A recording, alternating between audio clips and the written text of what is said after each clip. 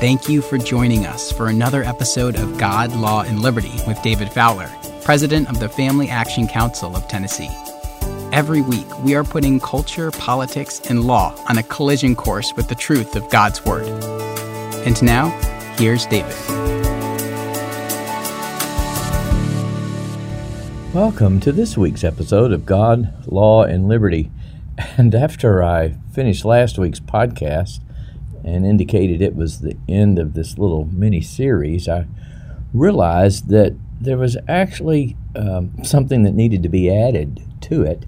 So today, I'm going to look at what I will call the ancient philosophical questions that transgenderism presents and how the doctrine of the Trinity and creation ex nihilo resolve those questions. Part of my purpose in doing this is to help you understand that we're not really faced with anything that's new. What we are faced with are ancient issues, and we can have the hope and the encouragement of knowing that the answers found in the Ancient of Days that transformed pagan Greek and Roman cultures that grappled with these issues, particularly the Greek, transformed them. And we wound up over time with Christendom throughout Eastern and Western Europe.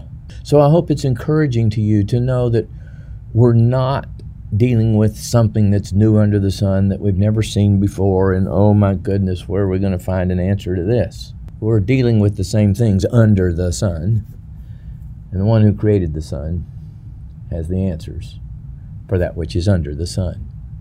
Now, the three great philosophical questions were these, and then I'll come back and explain them. Whether being or becoming is more fundamental to the nature of the cosmos and to us as human beings. The second would be what we would call nominalism or realism, which is more fundamentally true about the nature of things and human beings. And the third is that of unity and diversity, or as I've often couched it, unity and differentiation. Which of those two is more fundamentally true about the nature of the cosmos and what it means to be human? Now let me come back and speak to what each of those is now dealing with since I've articulated them. The question of being or becoming is whether there is essentially anything true about the nature of things, and in particular human beings, because that's our focus. It's what we would call matters of ontology. Is there an essence, a truth about things? And is that fundamentally true, or is everything in a state of flux or becoming? Now, this was the ancient debate in the 5th century between Parmenides and Heraclitus. Parmenides said that whatever is. And while that sounds kind of silly, like Bill Clinton years ago saying, in answering a question about sex, depends on what is, Parmenides was making the point that if there's not an essence to something, if there's not something that's really true and fixed and given about it, then it's really nothing. It's just potential, which is potentially anything or potentially nothing.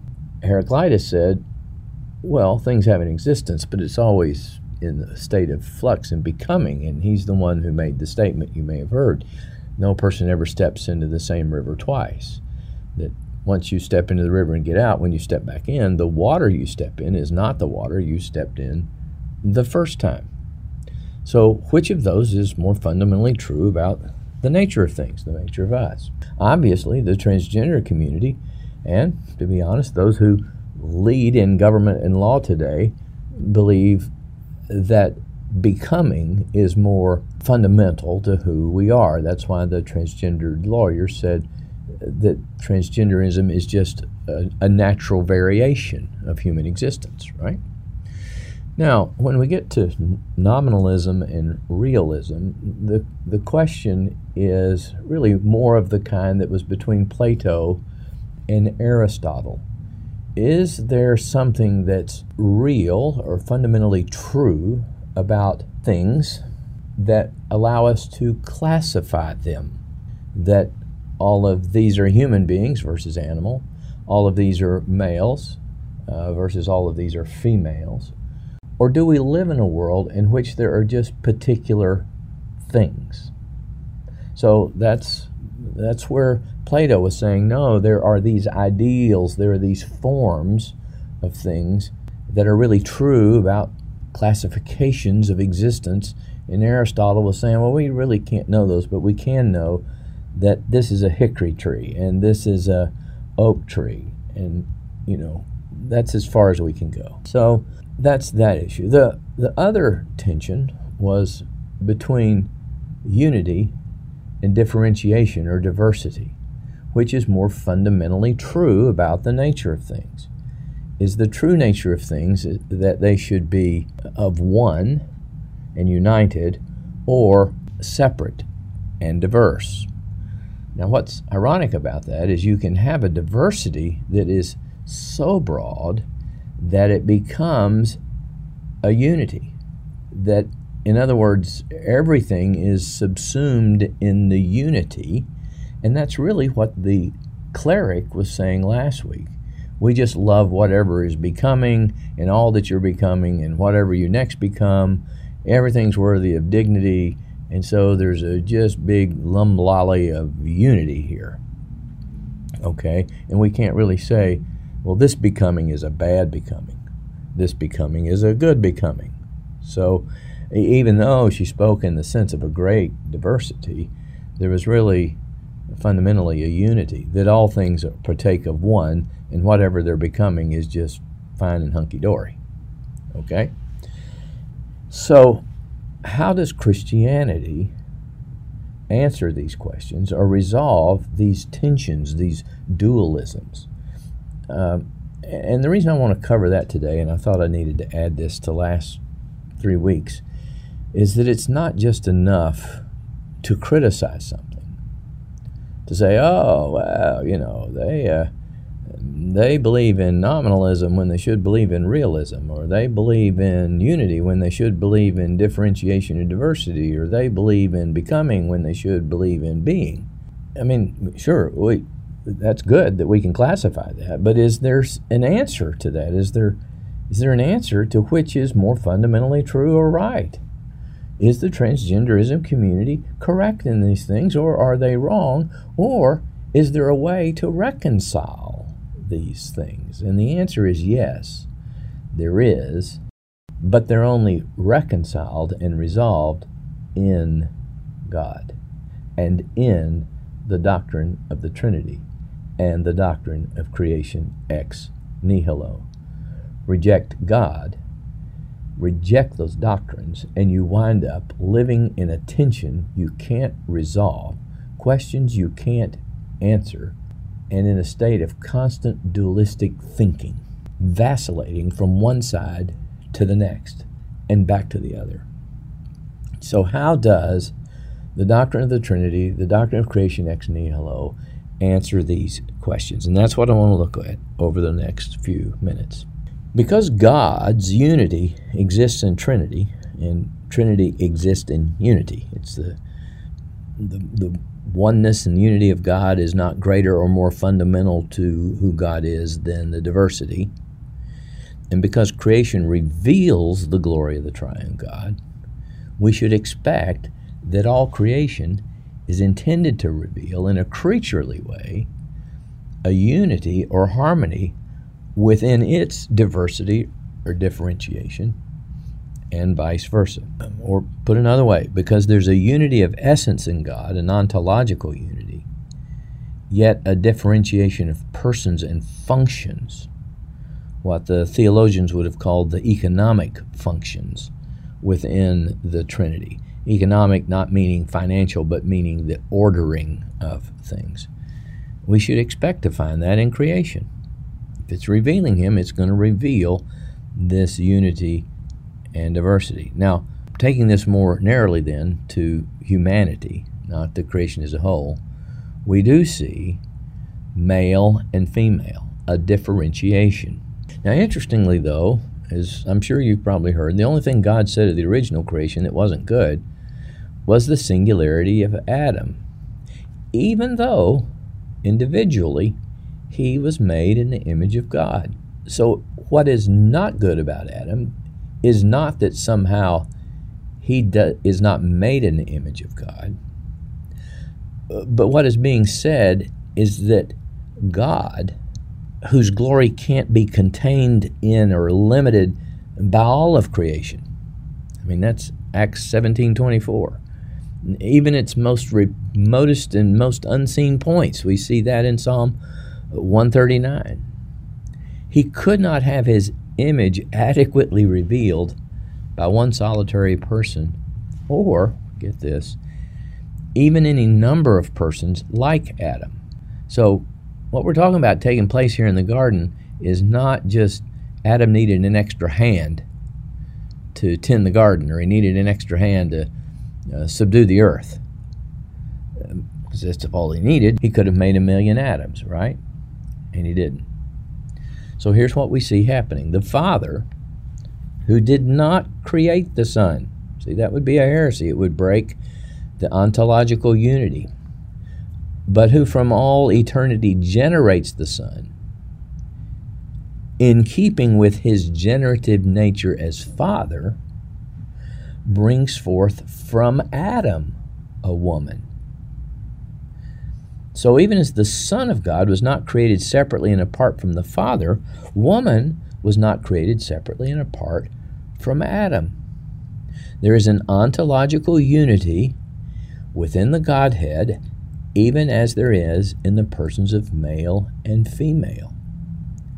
What God is showing us in real life imaging, let's say, is differentiation without ontological subordination.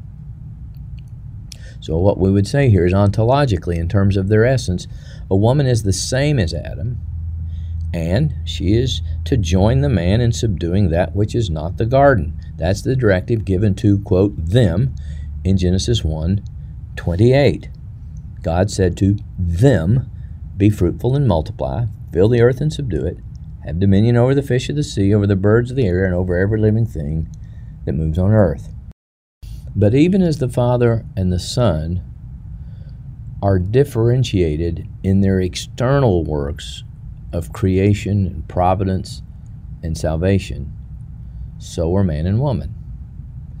In other words, what we're seeing here is that the creation of man and woman is a living, flesh and bones incarnational allegory revealing the glory of God. God was giving us living pictures of that which would finally be revealed at Pentecost, when we would come to know the fullness of the triune being of God.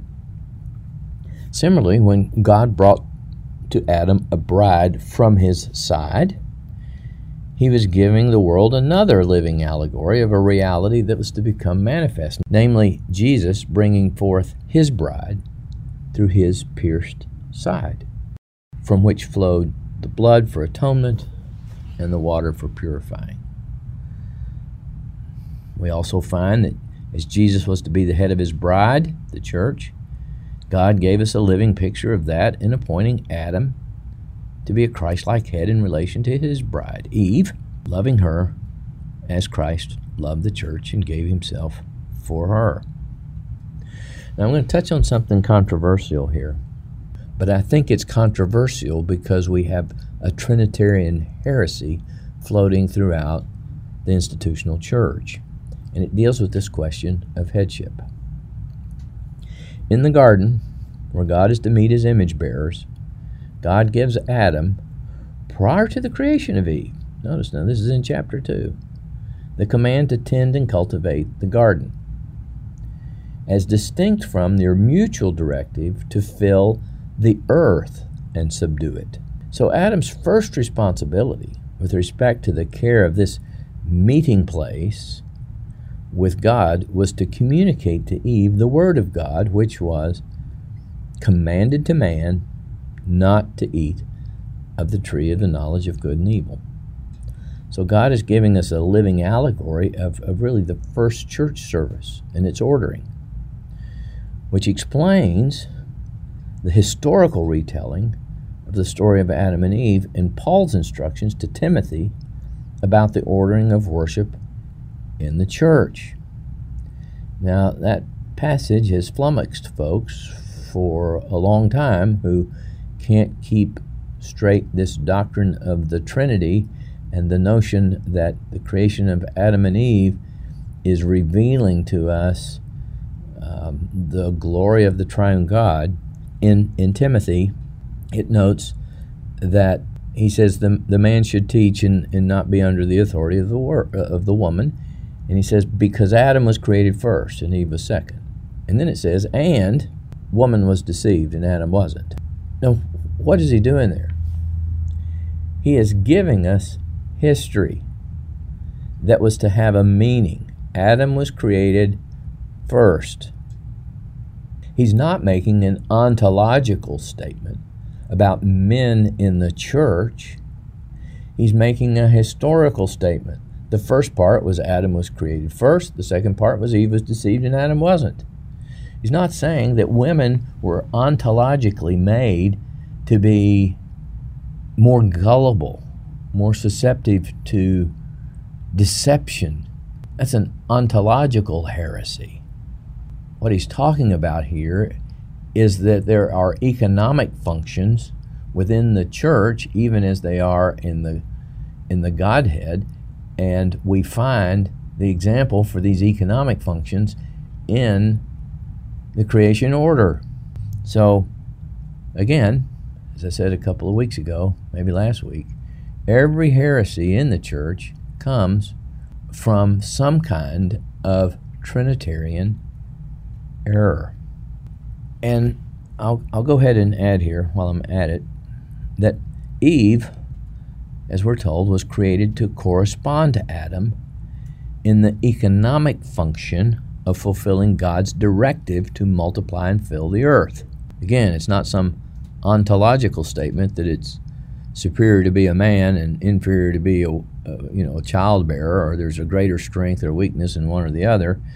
Adam, as I said earlier, was a living allegory of the generative father. He's the generator of children through Eve, who will give birth to image bearers. This interdependence is mentioned in the scripture, that woman came from man and man through the woman, and they're both pointing to God. So the Trinity gives us an answer to this question of unity and diversity that says both are fundamental about us if we have a proper understanding of the distinction between ontology and economics. You see? So what happens a lot of times in our culture is we collapse economic functions into ontology and treat certain people as less than human beings made in the image of God, or we collapse our ontology into economic functions. So we start saying, well, this woman is a better preacher in terms of natural giftedness and speaking ability and elocution and all of that than the man, so she should be the pastor. Well, that may be true, but that's where we're confusing ontological things and economic things. Let me move on. Nominalism. Nominalism, as I said earlier, looks at things as saying the essence of the thing is found in the thing itself. So, here's how this works in respect to the creation of Adam and Eve. Adam is a particular image bearer in contradistinction to Eve. But Adam, who is a male, is called a son of God in Luke's genealogy of Jesus. And Jesus is ontologically a physical male and spiritually the Father's son. Jesus' favorite description of himself is Son of Man. Therefore, the Christian believes the names son and man given by God to biological males reveal and speak to an eternal ontological reality found in God as creator. Moreover, because Adam is a generative being, he is named a father because he reveals the heavenly Father who eternally generates or begets the Son. So therefore, the name Father given to the male reveals and speaks to an eternal ontological reality found in God as creator. Now, what is the importance of this? Remember last week we said that names were just placeholders for things as they became, as they moved into the newest thing. So that the word marriage did not have a real name, okay? It was just a placeholder for this thing we called marriage. And now that marriage has evolved from that relationship between a man and a woman to two men and two women, or a man and a woman, the name marriage now means something else. And when three can marry, well, then marriage will be a relationship between any two or more people who may or may not be of the same sex. So that's what nominalism would say. The word marriage doesn't really speak to anything that's real. It's just a name we gave to a thing, and the meaning of that word changes as the realities change. So I hope that makes sense. This is not easy stuff, but I hope that makes sense. So the Christian would say, no, that's not true. There are individual things. There is truly a man, and there is a woman, and there is a child, but the names that we give to those things are not just placeholders. They're communicating something real about that to which we've given this name. So a man, a biological male, let's say, will never be a woman or a mother or a bride, and a biological female will never be a man, a son, a husband, or a father. Just not possible. And the meaning of these terms are understood in contradistinction to the other. So what I'm saying here then, in that sense, is that it would be impossible for a man to have a husband or a woman to have a wife or bride. That's a confusion of categories of real being and real existence tied to the names. It would be like confusing the categories of color and smell and saying, what does red smell like? Well, red doesn't have a smell. I can distinguish red from blue, but I don't know what you mean when you talk about the color of red smells like what? You see? So the doctrine of the Trinity and the creation say that there is a nominalism that's true about the existence of particular things, but the particular things have a reality to them, and the names correspond to that reality, and they don't change in their essence. Okay, now we come to the last point about being and becoming. And again, the doctrine of the Trinity and of creation ex nihilo gives us an answer to which is more fundamentally true. And as you might suspect, with the way we've answered the previous two questions, both are fundamentally true. Adam was created in the image of God, as was Eve. They are different. There is a differentiation, not ontologically, but in their function economically. There is a reality, and there is the nominalism of particular persons. But Adam was not created in his final state. This is how Herman Bavinck puts it. Adam was not possessed of the highest kind of life. The highest kind of life is the material freedom consisting of not being able to err, sin, or die. See, Adam was created such that if he sinned, he would die. He would have to die. He had undone himself and become undone and separated himself from that which provides his existence But it was possible for him to move to a state of glory. So we are created beings who are becoming.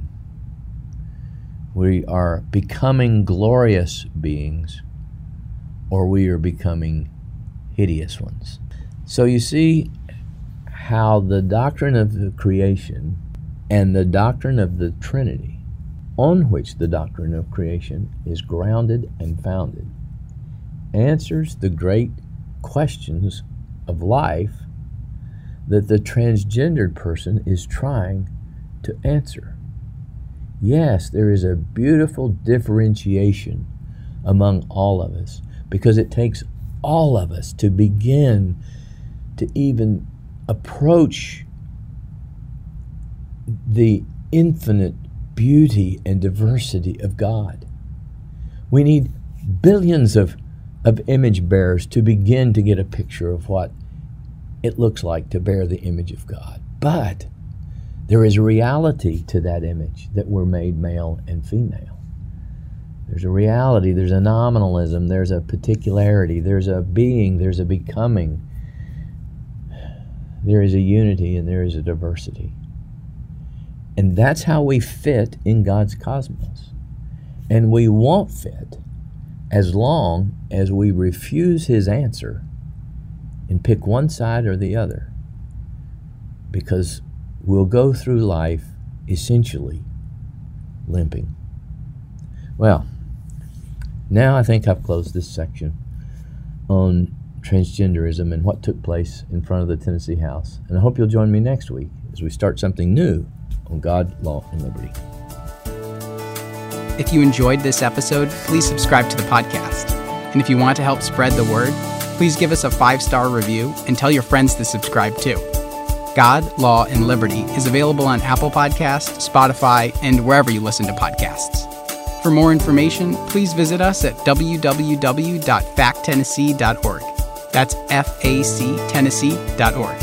And please follow us on Facebook, Twitter, and Instagram at Fact Tennessee.